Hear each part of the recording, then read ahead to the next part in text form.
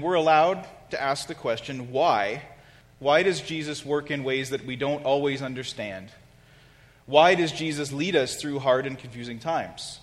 Why does he so often appear to withhold from us some good thing or good outcome when we ask him for it? What good does it do for me?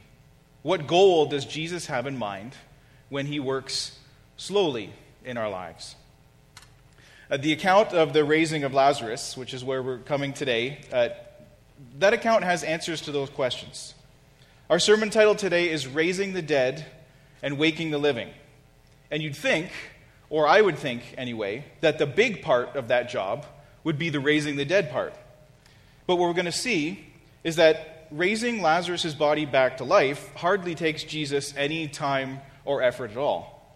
Instead, John in his gospel uses a lot of words and space and effort in order to show us that Jesus invests a considerable amount of his time and effort into waking the living. Yes, today we get to hear about the time Jesus spoke and Lazarus woke. And that's just plain exciting. It's a good story. It's incredible. But the truth is, Jesus did not raise the dead for the sake of the dead. Jesus raised the dead for the sake of the living, in order that some might come to believe in who he was and what he had come to do.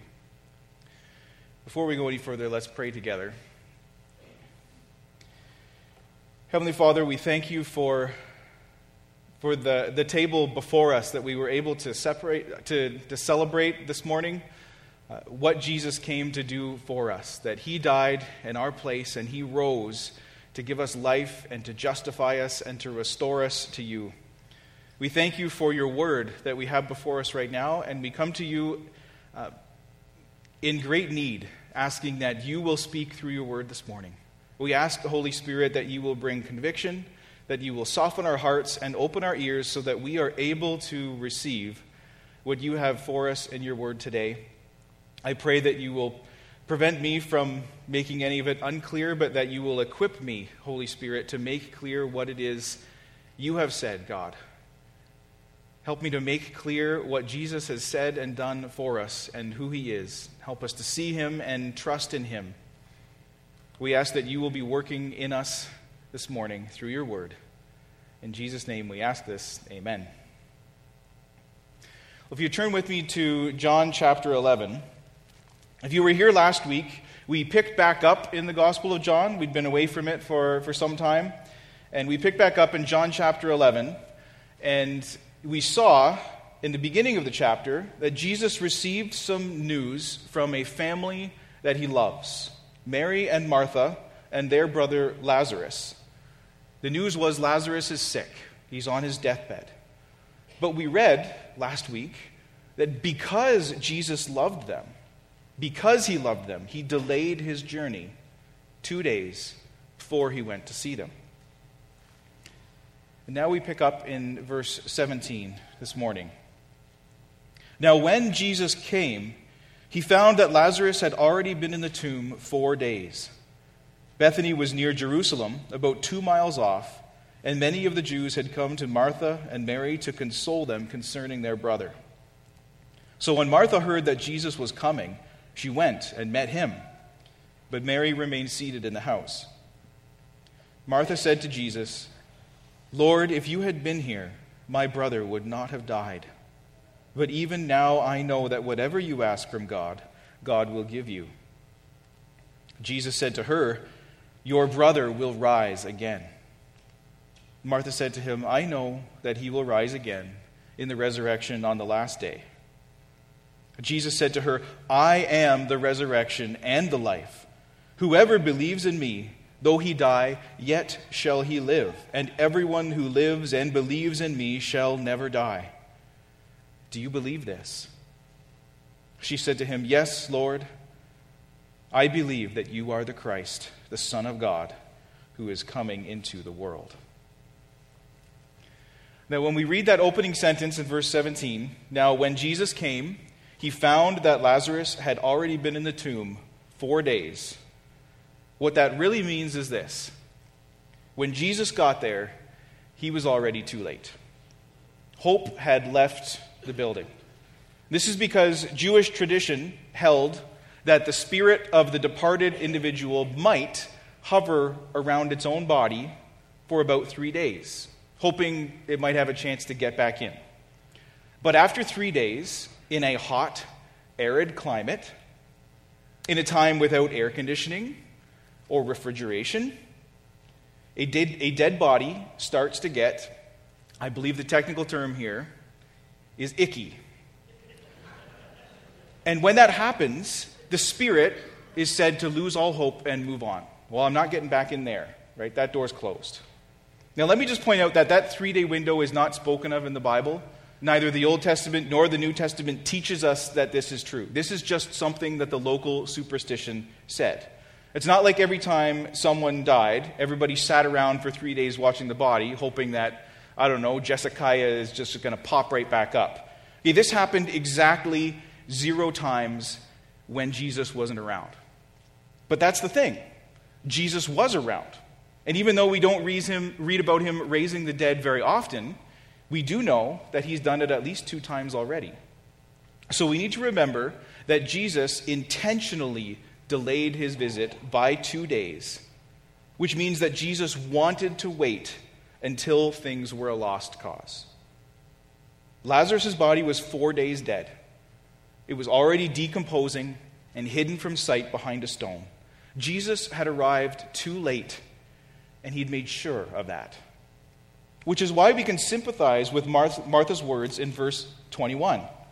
Lord, if you had been here, my brother would not have died. And who hasn't? Which one of us hasn't had a reason to say, God, if only you were there? Or God, where were you? Lord, why did you let this happen? The writer of Psalm 42 certainly felt that way. He asks, has God forgotten me? And sometimes we ask that also. Both Martha and later on, we'll see her sister Mary, both of them represent to us kind of this good example that we can take these questions to God. These questions that we don't have an answer to, we're allowed to take them to God in a way that is respectful and in faith. But we can ask God those kind of questions without abandoning trust in him. Jesus' response, in verse 23, he looks at her and he says, your brother will rise again. We know what's coming, so we know what he means, and it's pretty incredible. But Martha isn't able to interpret it in that light. She hears Jesus' words kind of the same way you and I would hear someone consoling us in our loss, saying something like, it's going to be all right, or he's in a better place now, or you're going to see him again someday. Right? Those are kind words, and often they're true words. But Martha pretty much assumes Jesus is just saying, well, one day later, Lazarus' body will rise when everyone's body rises. And so Martha sort of takes it as this, well, there's a little bit of hope, but not hope for today. Hope for way off in the future. But Jesus is talking about right now. He's talking about the difference that he actually makes. Jesus said to her, I am the resurrection and the life. Whoever believes in me, though he die, yet shall he live. And everyone who lives and believes in me shall never die. Now let's just take a step for a moment away from what Martha can understand, because she can't be expected to understand everything that Jesus is telling her right now. Not before Jesus' death and resurrection. But let's think about what we know this means. I've left you enough space, I think, in your sermon notes there, that if you would like, you can draw a little chart to help see this visually. All you need is 2 columns. One column that says physically alive, and one column that says spiritually alive. And if you were to put checks or X's in those columns, you would have 4 possible combinations. Right? Someone could be spiritually alive and physically alive. Someone could be physically dead and spiritually dead, or some combinations in the middle. If you put a check in both columns, you have the first human beings, Adam and Eve, before sin and death entered the world. That's the way we were made to be. That's the way we will be someday in the new heavens and the new earth. Now, if someone has physical life, but they're missing spiritual life, That is the natural fallen condition of any sinful man or woman after the curse of sin. Physically alive for now, until our body kicks out on us, but the spiritual life that lasts forever and that enjoys closeness with God is missing because of sin. When Jesus says, "I am the resurrection and the life," Jesus is claiming that he is both the way that someone goes from being dead to being alive, either physically or spiritually, and he's also saying that he himself is the spiritual life that most people are missing. So most people, if they have physical life but no spiritual life, and their body dies, what do they have left? Nothing. No life, no hope. The only hope there might be is that someday that body will come back to life again. That's the hope that Martha thinks Jesus is extending to her here. One day Lazarus will raise.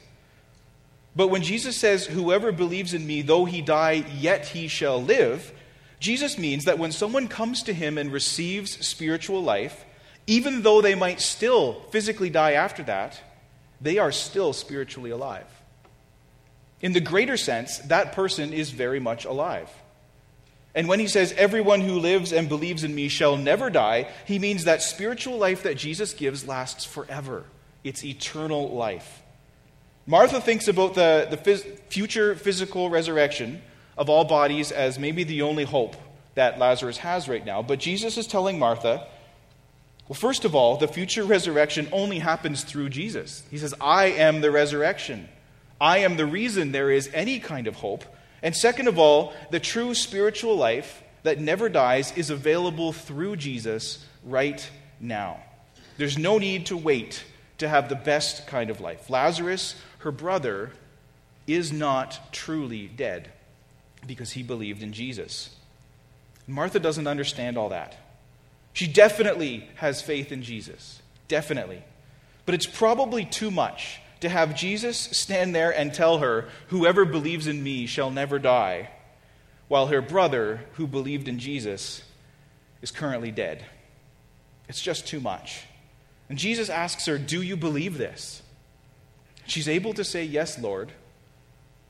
But notice that what she says she believes after that isn't the same thing Jesus just said. She's not able to repeat, "I believe that anyone who believes in you will never die." But she does confess something really important. She says something that's incredibly important about Jesus. She says, "Yes, Lord, I believe that you are the Christ, the Son of God, who is coming into the world."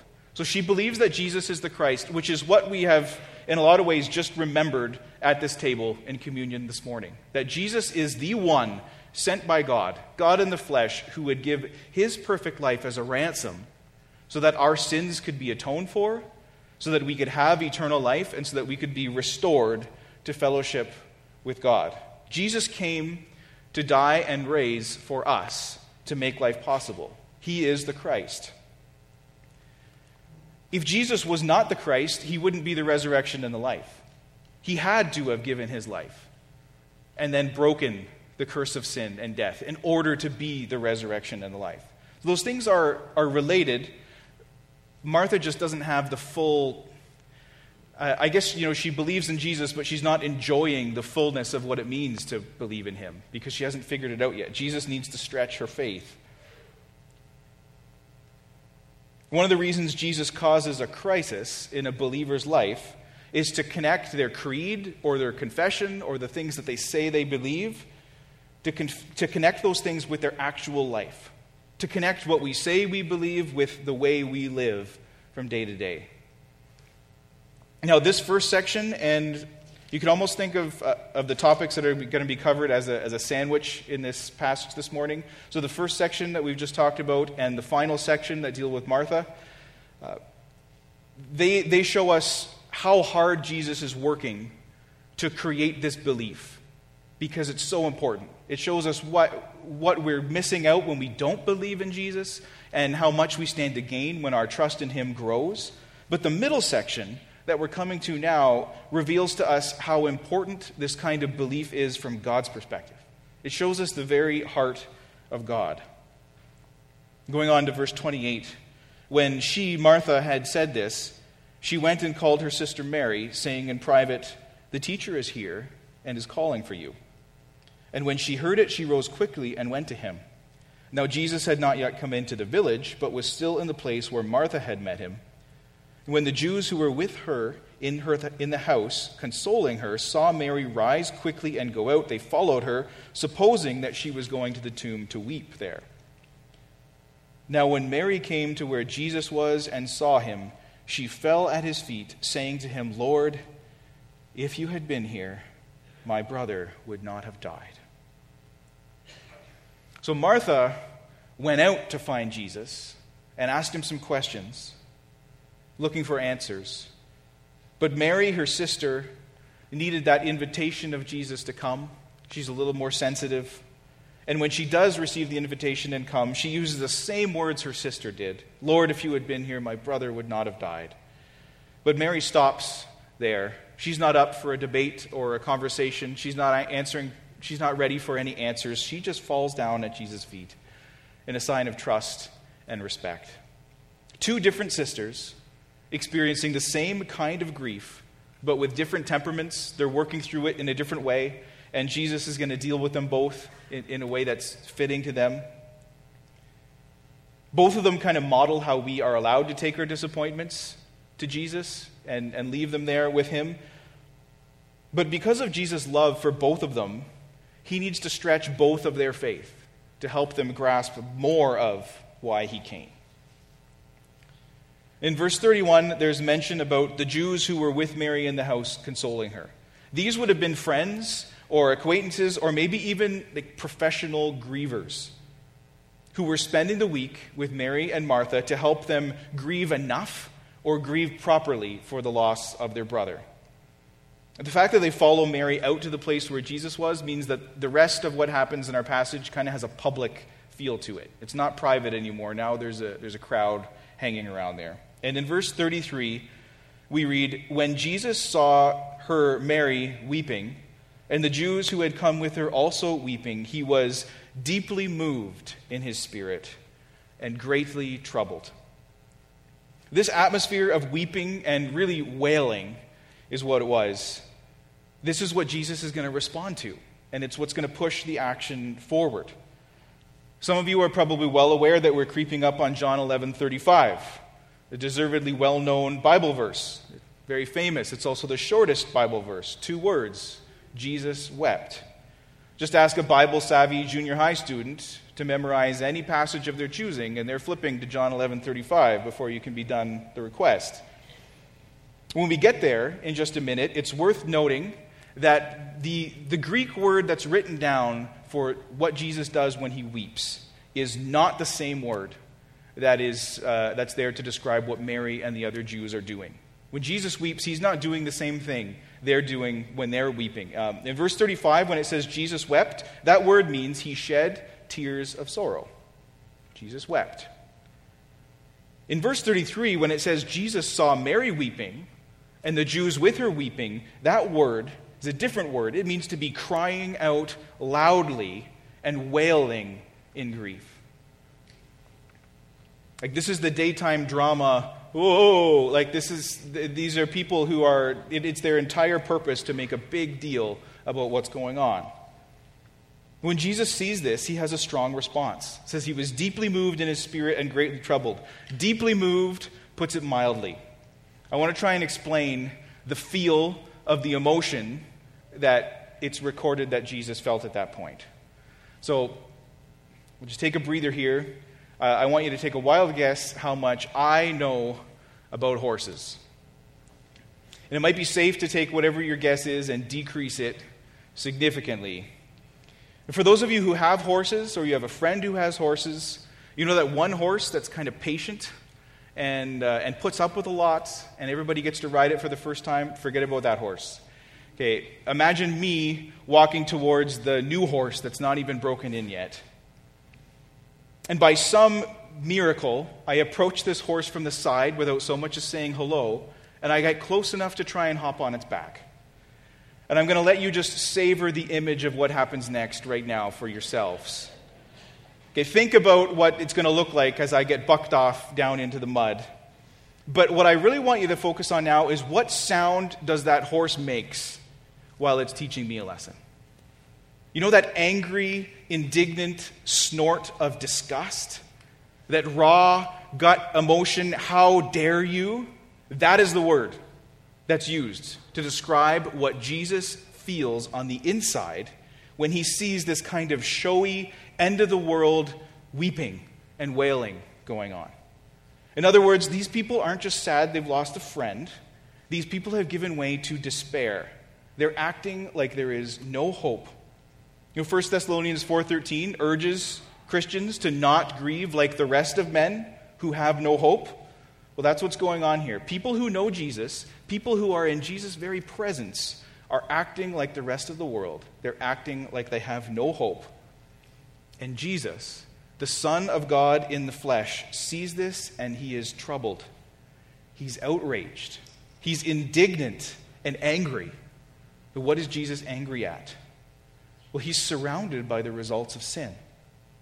Sickness and death and brokenness and fear and despair and sorrow and hopelessness, all of it, the result of a sin-broken world. Jesus sees some of his closest friends like sheep without a shepherd, lost and hopeless. Now, we know that a good and holy God ought to respond in anger and wrath and righteous indignation wherever there is sin. But here, Jesus has the body and the emotions of a human being, and we actually witness God feel that anger and go through it. And the worst part of it all is the unbelief of these people who should know better than to act that way when he's around. Unbelief is itself the very root of sin. Jesus sees the state that his friends are in, and he's outraged. We see the heart of God on display here.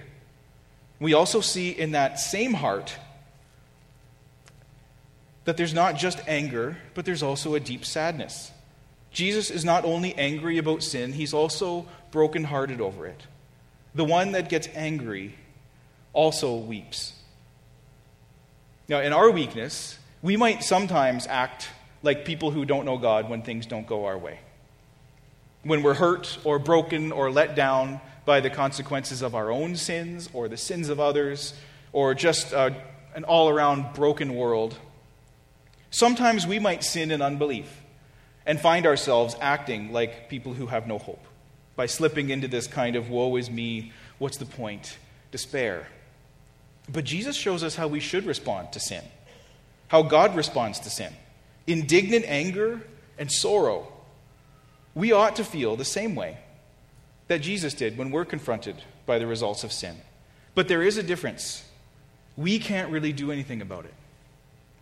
The whole point of this passage is that the one thing we can do in the middle of it is look to Jesus and trust the one who is the resurrection and the life, whose death atones for sin. The response of a sinner is to look for a Savior. The response of a sinner to sin is to look for a Savior. That's what makes Jesus different. Jesus isn't a sinner. He's the Savior. When Jesus gets angry and sad about the results of sin, he is able to do something about it. Which is what we should probably understand when we see that the next thing Jesus says is, "Where have you laid him?" I don't think Jesus asked the question because he needed the information. Those are action words.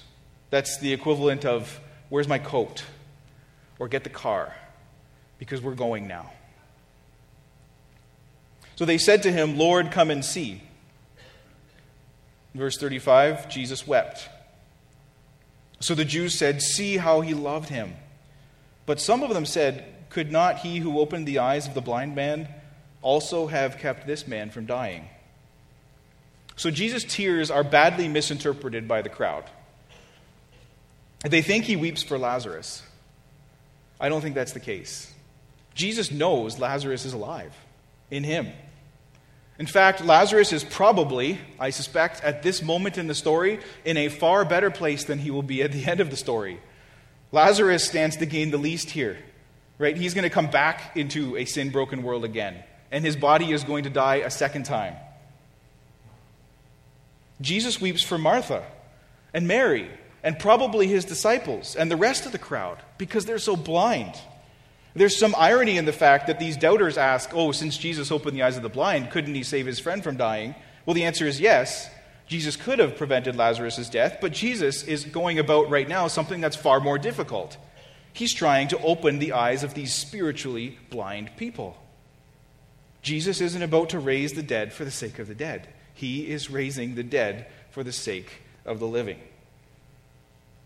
You notice that in verse 38, as they move on, Jesus' anger flares back up again when he hears this misinterpretation of his tears. Then Jesus, deeply moved, outraged, again came to the tomb. Before we move on, there's one application that we probably need to apply to ourselves right here. If Jesus responds with such a powerful emotion when he sees the people who know him acting in unbelief, in despair, and hopelessness like the rest of the world, is there anything in my life, or in your life, or in the life of our church that makes Jesus feel that way right now? Do we really act like people who are free from sin and doubt? Is there a heavy sense of hope and joy in our lives, or do we get so caught up in the things that we might possess and lose and covet in this world that we don't really look all that different? Jesus didn't raise the dead for the sake of the dead. He did it so those who are living might believe in him and their faith in him might grow. So we can benefit today from what happens next just as much as the people who were there originally. The most tense moment in this story is not at the end when Jesus says to Lazarus, "Come out." But it's in verse 39 when Jesus said, "Take away the stone." And Martha, the sister of the dead man, said to him, "Lord, by this time there will be an odor, for he's been in there 4 days." When it comes time to roll away the stone, Martha's afraid. Even though she earlier said to Jesus, even now I know whatever you ask from God, he will give it to you. It's just too much to bear when it comes time to expose her brother's dead body. It's too much to hope for when Lazarus has been in the grave 4 days. We need to remember again that Jesus planned it this way. He arrived too late on purpose because he wants Martha and Mary and his disciples and you and I to understand that what seems impossible for us, what is impossible for us, is possible for him. So before we go any further, we should ask, what is there in your life, in your past, in your heart, that if Jesus were to come to you today and say, "Take away the stone," let's deal with that. What is the thing that seems too big, or too far gone, or too rotten, or too far past hope for you to let Jesus have a look? Remember, Jesus is not done with a believer just because they confess he's Lord with their lips, but he wants them to follow him with their lives. And nothing is too far gone for him. Jesus has poured out his life for yours to free you from sin, to give you eternal life, a life that lasts forever and begins here and now. It could be a sin that's been allowed to fester in the dark, something that's gone on so long, you've started to think it'll just stick around forever. But now the Spirit of God has his finger on that place. Take away the stone. Could be someone that you've never been able to forgive for a hurt that they've done to you. Could be some damage you've caused to someone else you've never been able to own up to and apologize for. Take away the stone. It could be something or someone that you have lost. Some loss that's caused you to tighten your grip on the things that you have left, and you don't trust anyone, not even Jesus, with the things that you have control over anymore. Take away the stone. And you could say to me, "But you don't understand. You don't know the way I've been hurt. You don't know the things I've done. You don't know how long it's been since I've closed that door." And you're right, I probably don't have a clue. But Jesus does.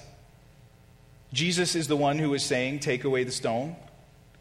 There was a reason Jesus waited 4 days until Lazarus' body was starting to rot, until there was no hope left. He did it for me and for you, so that we would know that he knows how hard it is, and he knows how hopeless it seems. But he is the resurrection and the life. Read starting in verse 40.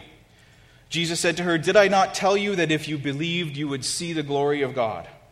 So they took away the stone, and Jesus lifted up his eyes and said, "Father, I thank you that you have heard me. I know that you always hear me, but I said this on account of the people standing around, that they may believe you sent me." When he said these things, he cried out with a loud voice, "Lazarus, come out." The man who had died came out, his hands and feet bound with linen strips, and his face wrapped with a cloth. Jesus said to them, "Unbind him and let him go."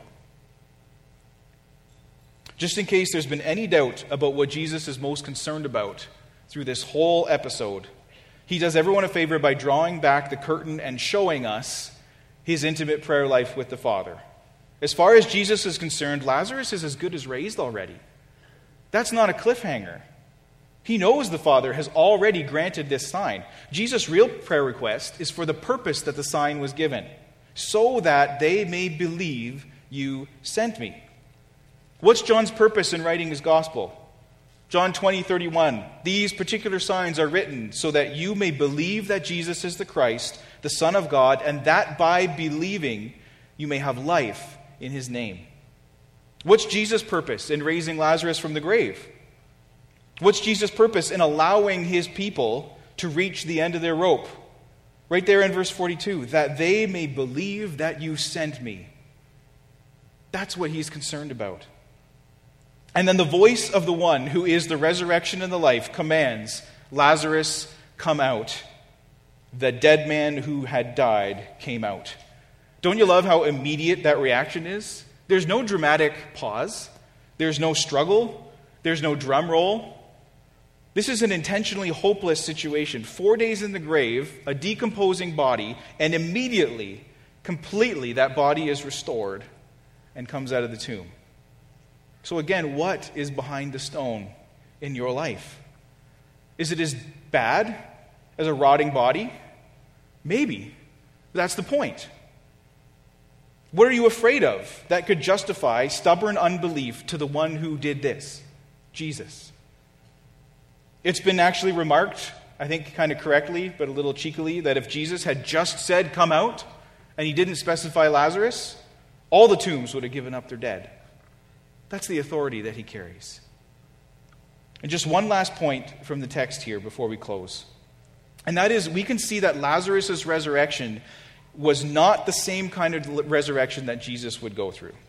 When Jesus rose from the dead, he rose with a perfect, imperishable body that would last forever. It's the kind of body that believers will one day have in the new heavens and the new earth. When Jesus' tomb was found empty, the grave clothes were left behind on the bed because his body passed straight through them. When Lazarus experiences is very different. It's a temporary physical return to his old body. And this kind of seems to be a fitting picture of the situation that we find ourselves in. If you believe that Jesus was sent by God to save, then Jesus gives you a call from the dead to rise back to spiritual life. But at this present time, we don't have new bodies. We still have our old flesh. It's not cut out for eternity. It's going to give out and die. And our old flesh gets trapped up by our old sinful habits and hurts. Like Lazarus, we hear Jesus' voice, and the dead is raised to life, but that life is tangled up in grave clothes until someone helps take them off. Jesus' last command here, unbind him and let him go. That's a double-edged job for us in the church, isn't it? It means we have to love and help the ones Jesus has loved and saved by getting them out of their old dead person clothes. It means that each one of us needs to remember that spiritually speaking, we were as fresh as a 4-day-old corpse when Jesus saved us. There's no pride there. That means we better not think we're above getting our hands busy and helping someone else step into the life that Jesus has bought for them. It means that every one of us needs help as much as the next one to step into that life. Hebrews 12:1-2 asks us that looking to Jesus, we might lay aside every weight and sin that clings so closely. Well, there are some weights and chains that only come off when you let another person help. Jesus still speaks today. He still moves stones. He still brings the dead back to life. And if anyone hears his voice today and responds, believing in him, rolling away the stone and confessing their need for him, if anyone comes in faith or has his or her faith increased today, that would be more powerful and more spectacular and with greater eternal significance than what Jesus did when he called Lazarus' corpse back. Let's bow our heads. We're going to pray together. And I'd like to just pray specifically for several different groups of us here. So I want you to listen and consider if the group that I'm describing contains you. And if I'm going to be praying for a group that doesn't contain you, then I'd ask that you please join with me as we pray for others. But first, there might be some here today who have never really believed that Jesus is who he says he is. The Christ who came to die for your sins, who was raised because he was sinless God himself. The resurrection and the life, the way to eternal life, and the one that gives that life. We have this record of what Jesus said and did, so that by hearing it, you might believe in him. You might be forgiven of the eternal consequence of your sins, and you might receive eternal life. There might be some here today who need to hear and respond to the command that Jesus gave to Lazarus, "Come out. Wake up from the dead and follow me." If that's you, we're going to pray for you now. Father, there might be some here who don't know you, but who today you have been speaking to through your word. Lord, we ask that you would help those ones to see Jesus with eyes of faith and to come to him. I thank you that you do this work patiently and faithfully in the lives of those who hear about you. I thank you that you have revealed to us that you would not leave sin unpunished. You're holy and perfect, and we can expect you to be a good judge. And we thank you that in your love you sent Jesus to bear that punishment in our place. So we pray and we join our prayers to Jesus at the tomb when we ask that this miracle would have been done so that those who hear about it believe that you sent him. Father, we thank you that we know what will happen when someone turns to you, because you've shown us your love in our Savior Jesus. There's a second group here today that we're going to pray for in a minute, and it might be that you know that what you confess with your lips about Jesus and the life that you live following him don't line up. That there might be an area in your life where your attitudes don't line up with the hope and the life and the faith that Jesus came to make possible for you. It might be something you've known about for a long time, or it might be something that the Holy Spirit has just convicted you of recently. But you know that you need to obey Jesus' words. And today he's saying to you, take away the stone and deal with that. Let me at that. But Jesus has work to do to grow your faith, and you will need to trust him in that area that seems risky or vulnerable. We're going to pray for you now. Father, we know that you choose to work in ways that are best for us, but that aren't always obvious to us. And we thank you for knowing best.